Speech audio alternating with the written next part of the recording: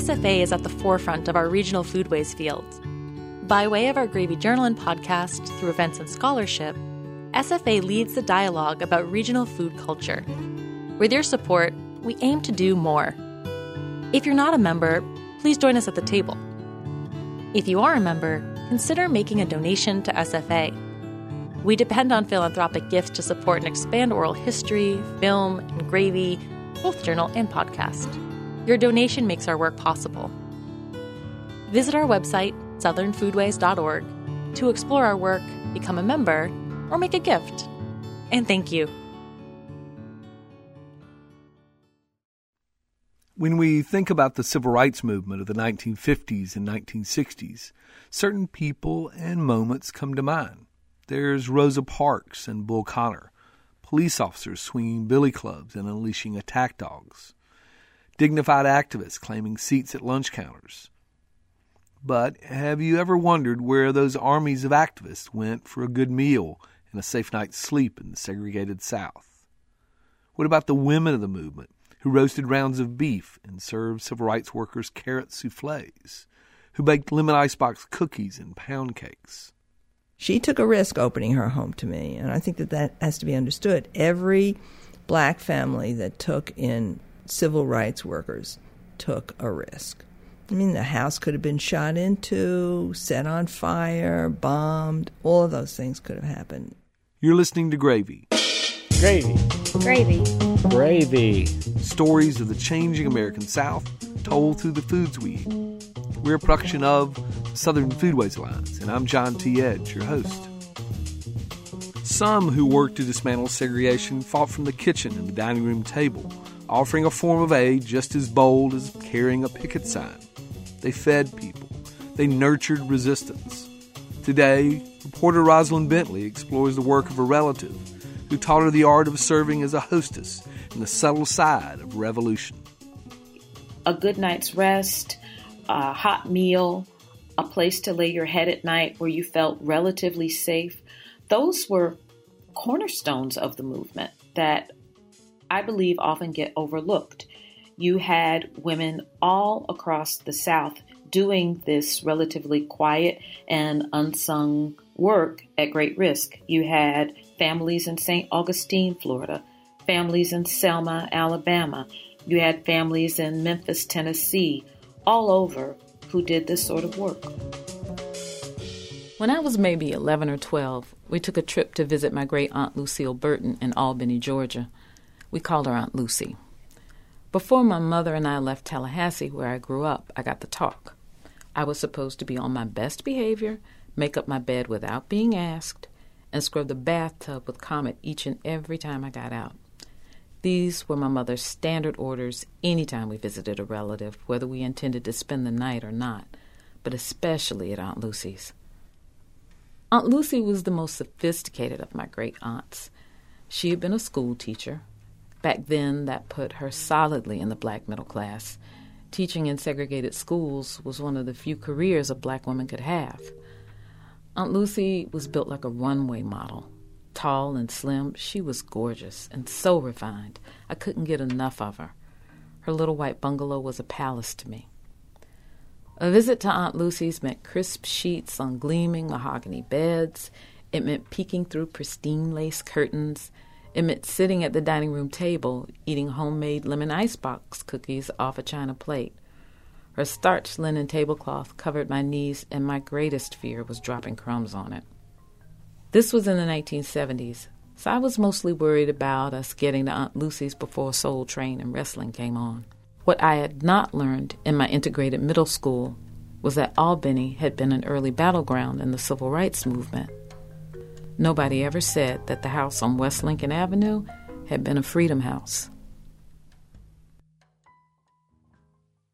Front yard, of course, Mama always made sure that her yards were in excellent order.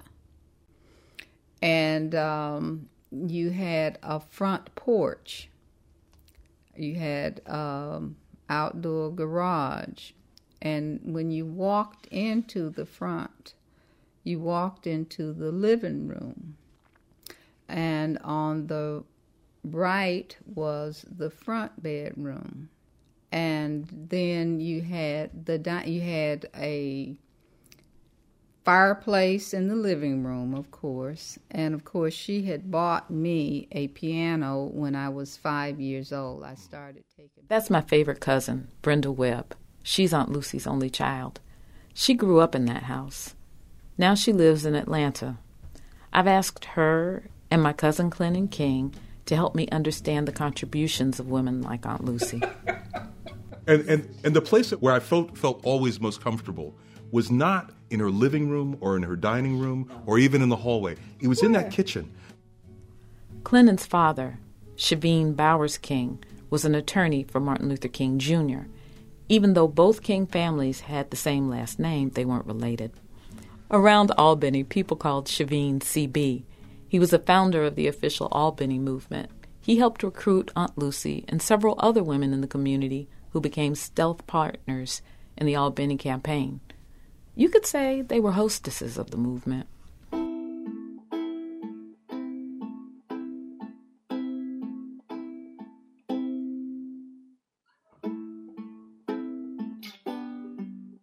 Albany holds a more dubious place in the history of the movement. Some have called the early 1960s battle a failure. Well, the truth is more complicated than that. First, it helps to understand the town's past. For generations, agriculture made the county seat of Dougherty County hum. Cotton, cultivated first by enslaved and later free black folks. Pecans, peanuts. In fact, for decades, the town and surrounding county were predominantly African American. When it came to lynchings, they didn't happen in Albany. They didn't happen in Dougherty County because there were so many black people there. There was safety in numbers. After black men got the right to vote during Reconstruction, Albany sent black representatives to the state legislature. Then, Jim Crow laws crushed their plans to help govern the land they built. By the 1920s, most black people who had been registered voters were purged from voter rolls in Albany. If illegal poll taxes didn't stop them, intimidation by whites in power did. With no vote, black people had no civic voice in the city where they were the majority. It was a town of near complete segregation in the schools, in neighborhoods, the hospital, restaurants. If you were black, you couldn't go into a white-owned store and try on a dress or hat. You couldn't use the same waiting room as a white person, including in the bus station. You know, you're talking about a time when it wasn't like there was an option for black folk to go check into the Holiday Inn. You know, under Jim Crow segregation, the system, the powers that be, made relevant what was irrelevant, which was the color of your skin. Aunt Lucy was sent away from our family farm in Jackson County, Florida, just before World War II. My great-grandparents wanted her to go to a historically black college in Albany. So they sent her up the Flint River to live with our cousins, the Kings. They ran the Little Wonder Cafe inside of Bob's Candy Company, purveyor of those iconic twisted red and white candy canes and peanut butter crackers. They owned a couple of grocery stores, a dress shop, and a good bit of real estate. C.W. King, the family patriarch, had been a founder of the local NAACP chapter. The voter registration drive in Albany was just beginning to gain traction in 1961. For the newly formed Student Nonviolent Coordinating Committee, called SNCC for short, it seemed the perfect opportunity. Black and some white college students worked together to register African Americans to vote. When they descended on Albany that year, they needed a place to meet. CB's brother, Slater King, who was vice president of the Albany movement, let them use an empty house he owned. They also needed places to eat, cheaply. SNCC workers only made about $10 a week. The call went out across the community. Who could help feed these kids? I woke up this morning with my mind stayed on freedom. I woke up this morning with my mind stayed on freedom. Hallelujah. Hallelujah. That glorious alto voice is Ms. Rutha Mae Harris. I've come to Albany to visit her in the house her father built in 1935. He was a minister. It's just a few blocks away from Aunt Lucy's. The Harris house is a pale yellow bungalow with rust-colored shutters. It looks like a thick pat of butter dotted with cinnamon. Inside, the walls are covered with family photos. There are pictures of her with President Obama, all kinds of certificates. It's like a museum to Miss Harris's role in the movement. We were sitting in one of the Freedom Houses. This is the Harris House, and it is known as one of the Freedom Houses. We housed a lot of workers here. We slept them, we fed them. We would even sit out on the stoop out there. And we just had, when we weren't working, we just had fun outside. Miss Harris was one of the original Freedom Singers, a quartet of young gospel singers who got their start at protest meetings in Albany.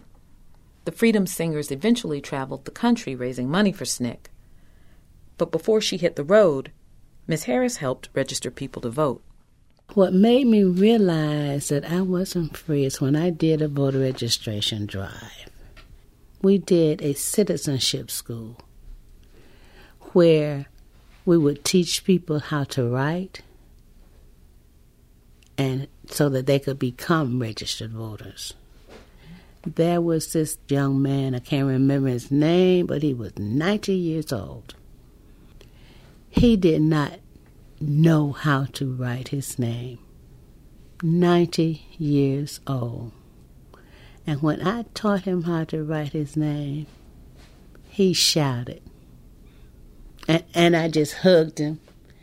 That was the best thing that ever happened to me. He became a registered voter. While she was out, her mother, Mrs. Katie B. Harris, stayed at home cooking. The house would be thick with the scent of sugary candied yams and savory ham hocks and greens. When SNCC kids crowded the house at the end of the day, they emptied the serving bowls. You get your paper plate, and you get what you want off the table. After you've done your voter registration work during the day, you need a place where you can come and relax. A place where you can take a bath. Because at the time, people couldn't use public accommodations. No, ma'am. No, couldn't even use that. You had to stay close. Because if you didn't stay close, you might be shot at or beat up. But the movement was not made up only of black folk. The movement was made up of every color. And every color was right here in this house.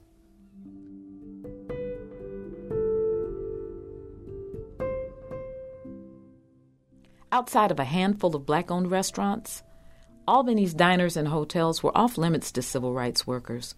Women like Miss Harris's mother stepped up. She knew how to set a welcome table. Collard greens, cabbages, neck bones, fried chicken, cornbread, broccoli, potato salad. Did I say cabbages? Yeah, the usual Southern meal. Breakfast, it was bacon, grits, sausage, eggs, toast, milk, juice, all kinds of juices. Day in and day out? Day in and day out until they were gone. My mom said it was a pleasure for her to be able to house and feed these students, as she called them. We were not a poor family. My dad left us very well. She looked at it as her contribution because she knew that she was not going to march, but she knew that her children would. Those marchers were arrested by the hundreds with such regularity, the jail in Albany couldn't hold them all. Neighboring counties locked up the overflow. Harris was jailed 3 times. The infamous Albany police chief, Lori Pritchett, vowed to break the civil rights movement by matching Dr. King's nonviolent approach. Instead of wielding billy clubs to break up demonstrations, they used bull horns and handcuffs. And whenever I was in jail, he would always holler back to my cell, "Hey, Ruther, sing that song about me and Kelly." I sang. Oh, preacher, opened himself. By November 1961, many in Black Albany were poking old Jim Crow in the eye. Students tried to integrate the bus and train terminals by taking seats in white-only waiting rooms. Pritchett promptly arrested them. The Albany group asked Dr. King to be the voice of their fight. Legions followed suit. The Southern Christian Leadership Conference, the NAACP, the Congress of Racial Equality, and more SNCC volunteers descended on Albany. More mouths to feed and more souls to sleep. Can't you hear God's children? You know they are suffering. Families all across Black Albany pitched in. The Terrells, the Georges, the Gaines, the Carnegies, the Nobles. Even Koinonia Farm, an integrated commune some 30 miles north, sent homegrown string beans, peaches, peas, and corn.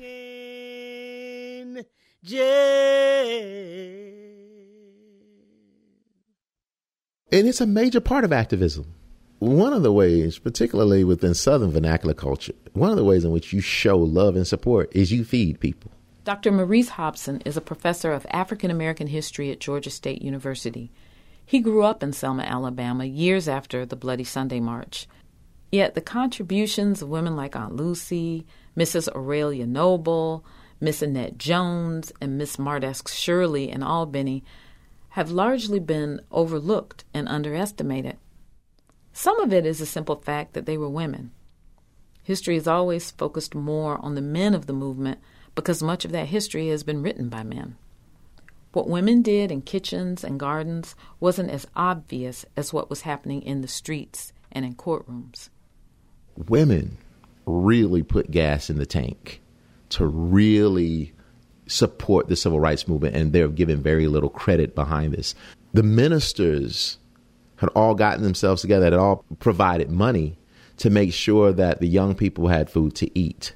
Many of the domestics and black women, cooks, took off their jobs to make sure that the food was prepared for these protesters. And this, I mean, we're talking about the actual nuts and bolts of sustaining a movement based on food and rest. That's at the most basic level. That's the most important aspect of the movement. It are the nuts and bolts, the actual lifeblood of sustaining the activist, of making sure that they are fed, rested, and safe. It was noble work, hard work for sure. Preparing all those meals and always wondering if you were being watched by people who wanted to crush the movement. Yet, when you talk to some of those women today, you get the sense they devalue the role of cooking. I said, wait a minute. Don't classify me as the cook. Mrs. Juanita Abernathy is the widow of Reverend King's chief partner and strategist, Reverend Ralph David Abernathy. When I visited her Atlanta home, I wanted to hear about the meals she made both in Montgomery during the bus boycott and in Atlanta once her family and the Kings moved there. Dr. King knew their house well. He would come by here almost every day before he'd go home, 2 or 3 nights a week. And whatever I had to eat, he'd eat. She's in her 80s now, and she still has the dark wooden casual dining set where they all ate. And having eaten her seafood gumbo myself, I can honestly say she can burn. I wanted to know what was on those dinner plates. What were their favorites? But when I asked, well, she wanted me to be clear on one point. I'm not just a cook. I had a bachelor's degree in business and was teaching school. I'm not a home ec major. I learned to cook like every other woman by the cookbooks. So don't relegate me to cooking. Mrs. Abernathy was by her husband's side on many a march, and she was a strategist in her own right. She helped publicize the mass meetings in Montgomery that led to the integration of the city's buses. And she has been a long-serving board member of Atlanta's mass transit system, MARTA. After some respectful prodding and a little flattery on my part, she gives me this. And I made excellent rolls, but could not make biscuits. I still can't make biscuits. Before the Albany movement was over, her husband and a few others would sketch their next assault on the system while sitting around Aunt Lucy's dining room table. After the break, who gathered around that table and what dishes did Lucy serve? Those questions and those good eats subvert some expectations of African American food and African American cooks. Simmons Catfish calls the Mississippi Delta home. I'm Harry Simmons, and I've been farming catfish since 1976. Get him talking catfish, and he'll speak of the quality of what his family raises and the loyalty of customers. But what he really gets excited about is the opportunity his company offers his community. Most of my management, upper management, and people working at this plant, I went to high school with. So we all like this community. We like Yazoo County and Humphreys County, Yazoo City and Belzona and Louise. We're the largest employer in Yazoo County. That's what I'm proud of, that people that wanted to stay in this community could, where a lot of the communities in the Delta are struggling to keep their population. The next time you crave catfish, baked, fried, or in a stew, look for Simmons Farm-Raised Catfish, a driver of the Delta economy. A list of vendors is online at simmonscatfish.com. For their commitment to quality catfish, their belief in the Delta, and their support of this podcast, we thank them. Aunt Lucy entertained her family the same way she served her guests, in a manner most high. Another cousin of mine remembers going to her house once and being served a 7-course meal, 7, on china, with stemware, linen napkins across laps. Unlike Mrs. Abernathy, Aunt Lucy had become a home economics major in college. She believed in putting her degree to use. She also believed in progress, both in the law books and in the cookbooks. Although she'd grown up on the family farm eating off the land, as she got older and more cityfied, she embraced new kinds of recipes. Jim Crow couldn't keep her from making so-called modern dishes. All she had to do was buy a newspaper. The farm-to-table experience she'd grown up with was giving way among the middle class to use of more convenience foods. Concoctions like seafood au gratin casserole with noodles, or shrimp salad and tomato aspic rings garnished with stuffed olives. And she would come up with like salads, string beans, turnip greens. She would cook a carrot souffle. She never offered that to me, but it fits. It required skill to take a humble vegetable and transform it into a delicate orange cloud. It defied gravity. It was aspirational. And I have no doubt it rose in a ramekin with nary a chip nor hairline crack. The reality is that Aunt Lucille came from the deep South. She came from Jackson County, Florida, where I'm expecting fried chicken and all of that stuff. That's not what Aunt Lucille would cook. And it was always presented in such a way that was just, you always had the glass, the stemware, and I mean, it was amazing, the plates and, all of that stuff. There was a lot of pomp and circumstance. Brenda claims Aunt Lucy did cook turnip greens from time to time. And when she got ready to make her special coconut pineapple Christmas cakes, she'd go back home to Jackson County to get fresh butter, eggs, and anything else she needed. But this notion of old-fashioned Southern hospitality, this assertion of dignity and a pursuit of worldliness through new dishes, that's why CB chose her as a hostess. The way she entertained declared that she was a black woman worthy of respect, because when she walked out her front door, indignities would be out there waiting for her.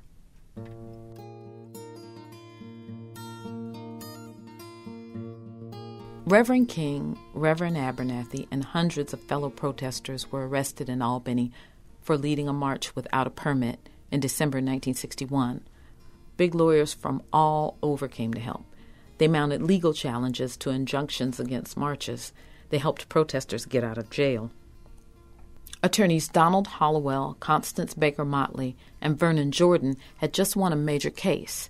They made the University of Georgia integrate, admitting its first black students, Charlene Hunter Galt and Hamilton Holmes. Fresh off that victory, Hollowell, Motley, and Jordan, who was an NAACP field secretary, enlisted in Albany. Sometimes Attorney Hollowell stayed with Aunt Lucy. This time, Attorney Jordan did. I stayed with Lucille. Stayed in that front room, and she took care of me, fed me, and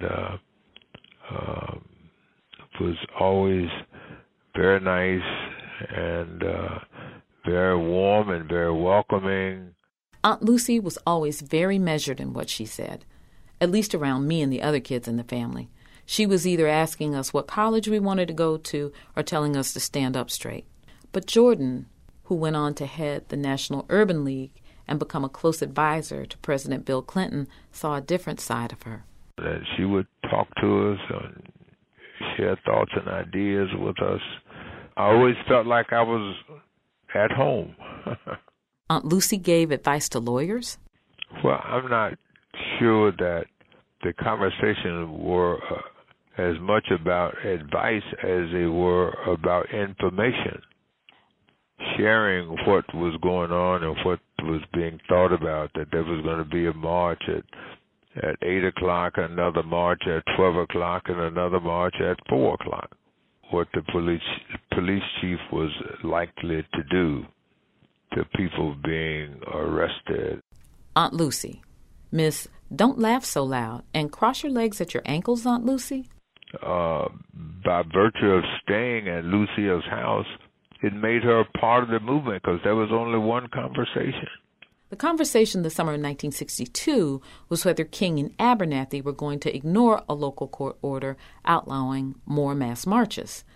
Police Chief Laurie Pritchett had read everything King had written about nonviolence. To hobble the movement's progress, he planned to mimic the approach. But there were exceptions. There's a famous picture that was all over the national press at the time of Cousin C.B. His head and white shirt are soaked with blood. He'd gone to see some clients in jail. They'd been demonstrating, and he'd wanted to talk to them. Instead of letting C.B. meet his clients, the local sheriff, D.C. Campbell, cracked a cane against his skull. Death threats against the movement leaders were common. That made little things like sharing a meal that much more important.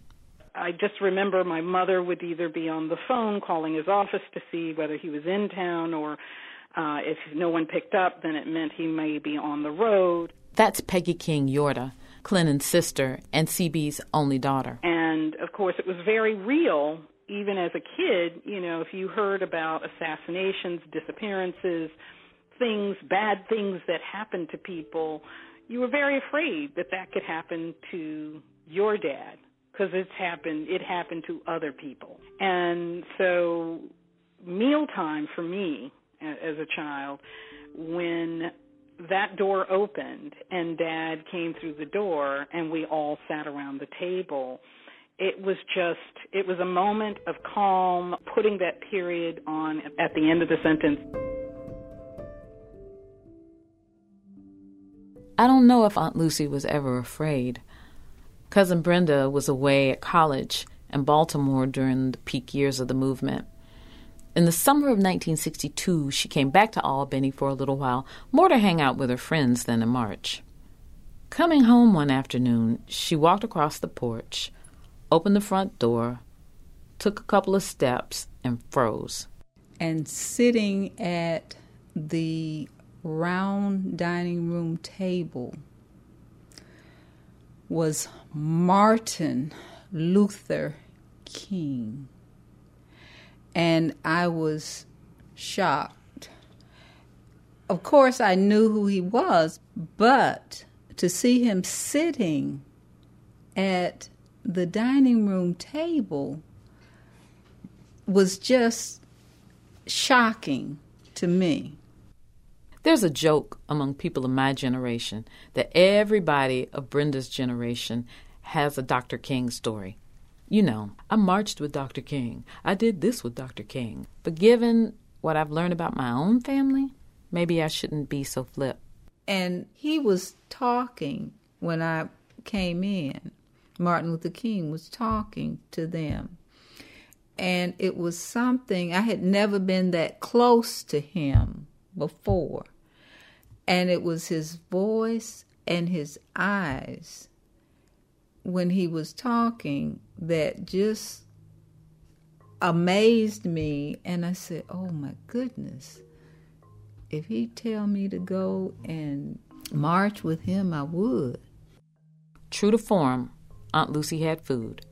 Brenda thinks maybe pork chops and chicken may have been on the table. She's certain about the desserts. And of course, for dessert, they had pound cake and icebox cookies. Those lemon icebox cookies. A little zest, some chopped Doherty County pecans, lots and lots of butter. Cousin Peggy remembers them well. And they would be rolled into these wonderful, long, almost square-shaped sort of not tubes, but logs in a way. And she would keep them in the freezer. And so she could pull them out. They were always petite, always ladylike, okay? Mrs. Fields would be a little grotesque, okay, for her, okay?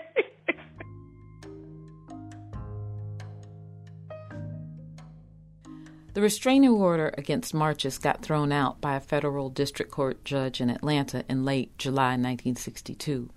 Attorney Motley argued the case. 4 years later, she was named the first female African-American federal judge in the nation. But the Albany movement as a formal entity was flagging. By 1963, Dr. King had moved on. Albany was still segregated, but the fight here set the stage for Birmingham and Selma. It was a very important round in the fight for civil rights.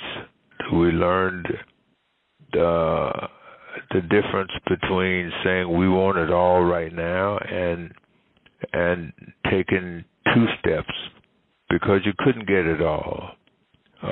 We learned that the civil rights movement had some competitive issues, one with another, and some ego issues. Who was the leader and who was going to decide whether the injunction should be violated? And so there were a lot of lessons. Albany was instructive. C.B. kept on practicing law in Albany. He defended the Americas Four, Freedom Riders, and so many others. And he kept the network of safe homes alive well past 1962. Before she was a representative in the U.S. House, Elizabeth Holtzman worked for C.B. in the summer of 1963. She was a Harvard law student who'd found her way into the movement. Representative Holtzman didn't stay with Aunt Lucy, but she stayed with two other Albany families. To this day, she remembers how their warmth and their grace made her hard work easier. Every black family that took in civil rights workers took a risk. I mean, the house could have been shot into, set on fire, bombed. All of those things could have happened. Some people lost their jobs for putting up so-called outside agitators. Some gave up precious space in homes that were already too tight. But, using their spare room for us, maybe they had other people who wanted to stay with them. So, of course, it was a sacrifice that they made to have us stay with them. But the real sacrifice was the huge danger, the risk that they undertook in putting us up. I guess it's an underground system, but it's how the system worked for the civil rights movement. These are all unsung heroes. To me, they're heroes, every one of them. More recently, Albany has recognized some of those heroes. Driving down West Broad Avenue in downtown Albany, you can't miss this one great big sand-colored building. It's stately, elegant, and it commands almost the entire block. Across the front cornice is engraved in huge letters, C.B. King, United States Courthouse. They dedicated the new building in his name in 2002. He didn't live to see it. He died in 1998. C.B.'s oldest son and his namesake has followed in his dad's footsteps as a civil rights attorney. There's another monument just a 5-minute drive away. It's weathered, but still white. In another city, in another neighborhood, this house would have been fixed up by now. It might be on the National Register of Historic Places. Aunt Lucy's old neighborhood has fallen on hard times. Brenda sold the house a while ago. It was just too much to keep up. Alzheimer's is a nasty disease. It took Aunt Lucy away from us before she had to leave this house. She died in 2002. Yeah, that's it. That's it. Okay. Miss Harris is with me as I park across the street from my aunt's house. I can't go in, but in my mind, I walk through each room. I'm just seeing the house now this way. It's hard, but that's where I learned how to be a hostess, was through Aunt Lucy, and that things should be a certain way, because when you welcome people into your home, you want to give them your very best.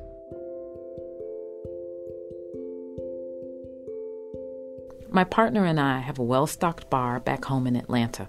Our cocktail napkins are cloth. And I'll go ahead and say it, I'm a good cook. I can roast a chicken Edna Lewis style, fry up and smother a pork chop Jackson County, Florida style, and throw together a pasta for a weeknight dinner from what's in our backyard garden. That garden is scented with Thai basil and heavy with white eggplant, purple Cherokee tomatoes, and okra in late summer. But I don't bake. Looking at Aunt Lucy's place makes me think maybe it's time to change that. Maybe I'll start with her lemon icebox cookies. A couple of Christmases ago, we hosted a family brunch. I spent a week polishing silver. One of CB's grandsons and his great-granddaughter were there. White blossoms spilled from vases. I bought cathedral-height candles for the center of the table. When Cousin Brenda's husband walked in, he took one look and said, "Lucille, Lucille, look at Lucille." I had arrived. And yet, to truly earn that praise, I must follow Aunt Lucy's example and let our table be a place where resistance is not only welcomed, but nourished.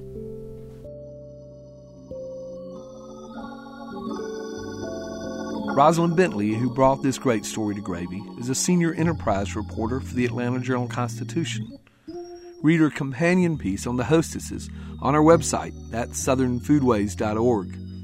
Rose Reed produced this episode, and James Biddle at the University of Georgia Grady School of Journalism and Mass Communication recorded it. That clarion singing voice you hear twice in this episode comes to us courtesy of Miss Rutha Mae Harris of Albany, Georgia. The description of contributions from Quantity Farm came from the autobiographies of a black couple of the greatest generation by Dr. William G. Anderson, the first president of the Albany movement. You may find photos from this episode, as well as more archival sources, at our website, southernfoodways.org.